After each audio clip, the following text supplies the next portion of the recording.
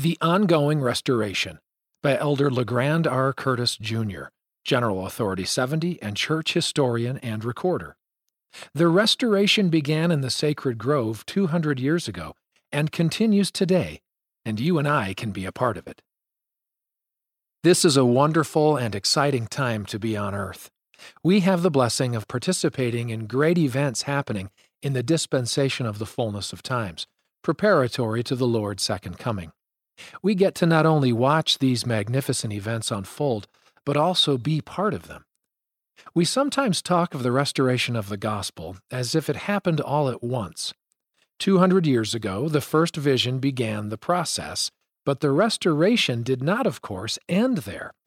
The Lord's work through Joseph Smith and his associates proceeded with translating the Book of Mormon, restoring the priesthood, organizing the church, sending forth missionaries, building temples, organizing the Relief Society, and so forth. These restoration events started in 1820 and continued throughout Joseph Smith's life. As wonderful as the things are that God revealed through Joseph Smith, the restoration was not completed in Joseph's lifetime. Through prophets after him, we have received such things as the ongoing development of temple work, additional scriptures, the translation of scripture into many languages, the taking of the gospel throughout the world, the organization of Sunday school, young women, primary, and priesthood quorums, and numerous adjustments to church organization and procedure. We are witnesses to a process of restoration, President Russell M. Nelson has said. If you think the church has been fully restored, you're just seeing the beginning. There is much more to come. Wait till next year, and then the next year. Eat your vitamin pills, get your rest. It's going to be exciting. Consistent with President Nelson's declaration that the restoration is continuing, we have seen many significant adjustments in the church since he became its president. Among those are the restructuring of priesthood quorums, ministering replacing home and visiting teaching, and the institution of a home-centered, church-supported way of studying the gospel. More adjustments have happened since then, and more will be coming. An example in West Africa. My testimony of the ongoing nature of the restoration was impacted by the 5 years that I spent serving in the Africa West Area Presidency. Since I was a young man, I have had a testimony of the gospel, but living in Africa, I associated with some of the first West Africans to accept the gospel. I also saw the church spreading rapidly across the continent, with hundreds of wards and stakes being formed, temples and meeting houses being filled to overflowing with faithful members, and good women and men embracing with all of their hearts the restored gospel. Before my eyes, I saw the fulfillment of Joseph Smith's prophecy that the church will fill the world. Two such faithful members, James Ewudzie and Frederick Antwi, assisted me one day in the Accra, Ghana temple. Several years before Latter-day Saint missionaries arrived in Ghana, James had been part of a group of about 1,000 people who used the Book of Mormon and other church materials in their church services. They prayed for the day that the church would come to Ghana. He joined with other young men traveling around Ghana and teaching the gospel as found in our materials. Once missionaries arrived in 1978, he was baptized on the first day that Latter-day Saint baptisms were performed in Ghana. Early in Fred's time as a member, he attended the funeral of a relative who was a tribal chief. There he found out that the family plan was to make him the new chief. Knowing that such a position would cause him to do things contrary to his gospel beliefs, he sped away after the burial and turned his back on a position that would have brought him prominence and wealth. Once the Accra temple was dedicated, both James and Fred traveled over 4 hours one way every week so that they could be temple workers. As I performed ordinances with them, I was overcome with the sense of history that surrounded me. Realizing the church history in Africa that the two of them represented, I felt like it was akin to having John Taylor or Wilford Woodruff or other early members of the church with me doing those ordinances. What I saw, experienced, and felt in West Africa was being part of what the Lord told Enoch would happen and righteousness will I send down out of heaven, and truth will I send forth out of the earth, to bear testimony of mine only begotten. And righteousness and truth will I cause to sweep the earth as with a flood, to gather out mine elect from the four quarters of the earth. I saw righteousness and truth sweeping across the African continent, and the elect being gathered from that part of the world. My testimony of the restoration was enhanced because I saw that important part of the restoration happening before my eyes. I also saw something else about the continuing restoration, a vibrant faith and spiritual energy among the African members.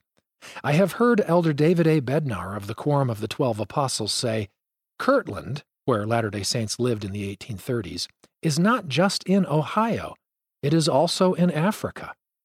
Many people are joining the church in Africa based on their powerful personal spiritual experiences. Those new members bring spiritual energy and a need for further gospel learning. For them, the restoration is continuing in a personal sense. As they learn more and more about the church, the truths of the gospel continue to unfold to their view.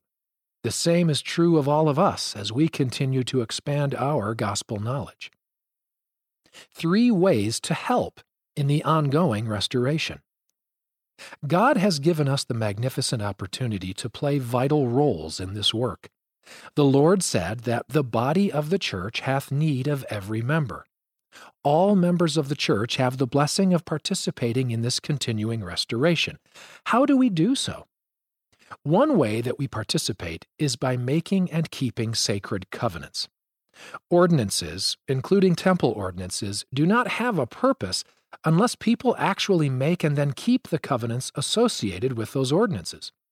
Sister Bonnie Parkin, former Relief Society General President, has taught, "Making covenants is the expression of a willing heart, keeping covenants the expression of a faithful heart." By making and keeping covenants, we not only prepare ourselves for eternal life, but we also help prepare and strengthen what the Lord calls my covenant people. We make covenants with God and become part of His covenant people through baptism, confirmation, the sacrament, the Melchizedek priesthood, and temple ordinances. A second way that we can participate in the ongoing restoration is by fulfilling the callings and assignments that we receive. That is how the church moves forward. Devoted teachers teach the gospel to children, youth, and adults. Ministering sisters and brothers care for the individual members of the church.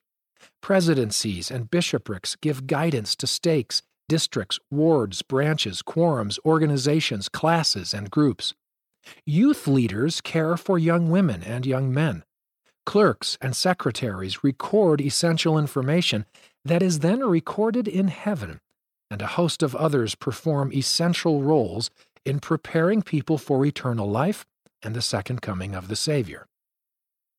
A third way that we can participate in the restoration is by helping to gather Israel. From the earliest days of the restoration, this has been a key part of the work. As taught by President Nelson, we have the opportunity and duty to assist in the gathering that happens on both sides of the veil. In his closing message in his first General Conference as President of the Church, President Nelson succinctly stated, "Our message to the world is simple and sincere. We invite all of God's children on both sides of the veil to come unto their Savior, receive the blessings of the Holy Temple, have enduring joy, and qualify for eternal life." Gathering Israel on this side of the veil means missionary work. All of us who can serve full-time missions should carefully consider that opportunity. I count it as a great blessing that I was able to serve a mission in Italy at a time when the church was very young there. Our branches met in rented halls, and we hoped that someday stakes and wards might exist there. I watched brave pioneers come into the church and lay the foundation for the gathering of Israel in that great land. One of these was Agnese Galdiolo. We all felt the Spirit powerfully as she was taught the missionary lessons, but even feeling that Spirit, she knew that her family would be strongly opposed to her being baptized.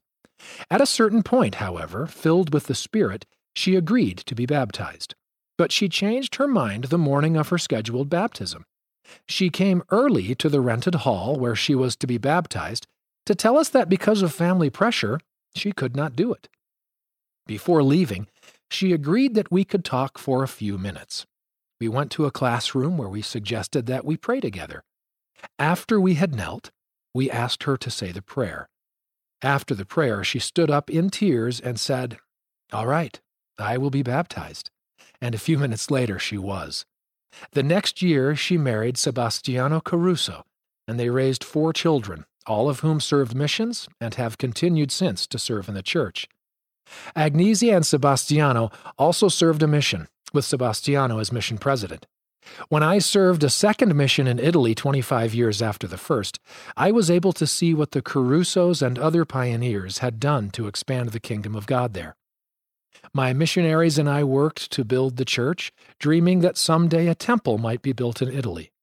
Imagine my joy in the fact that we now have the Rome, Italy temple. There are few joys that can compare with missionary joy.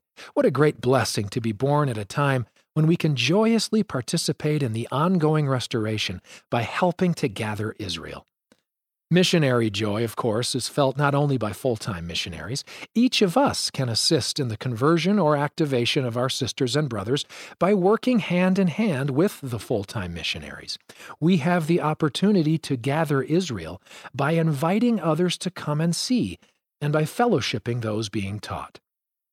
It is by temple and family history work that we help gather Israel on the other side of the veil. For years, it has been our sacred responsibility to do this work. Before Joseph Smith's death, the saints performed baptisms for the dead, and a few received their endowments and sealings. With the completion of the Nauvoo Temple, endowments for the living began in earnest. Endowments and sealings for ancestors also began in temples in Utah. Eliza R. Snow, a key participant in that restorative process, understood the importance of that part of the restoration. She spent much time in the endowment house, assisting with ordinances there. During one Relief Society visit in 1869, she taught her sisters, "I have been reflecting on the great work we have to perform, even in helping the salvation of the living and the dead. We want to be fit companions of the gods and holy ones." And of course, the availability of temple ordinances has expanded dramatically with the construction of many temples around the world, with more to come. With the tools we now have at our disposal, temple and family history work can be a regular part of our participation in the ongoing restoration. I have been interested and involved in family history work for years, but online tools have greatly enhanced my success in taking family names to the temple. I have sacred memories of sitting at a table in our apartment in Ghana and finding names of my European ancestors that my wife and I could take to the Accra, Ghana temple. That joyous opportunity has followed us to other places that we have been sent. Through the prophet Joseph Smith, God began the process of bringing to pass the restoration of all things spoken by the mouth of all the holy prophets since the world began. That restoration has continued to the present, as God does now reveal, and will yet reveal, many great and important things pertaining to the kingdom of God. I am deeply grateful that we get to participate in this ongoing restoration. End of the article, The Ongoing Restoration, read by Scott Christopher.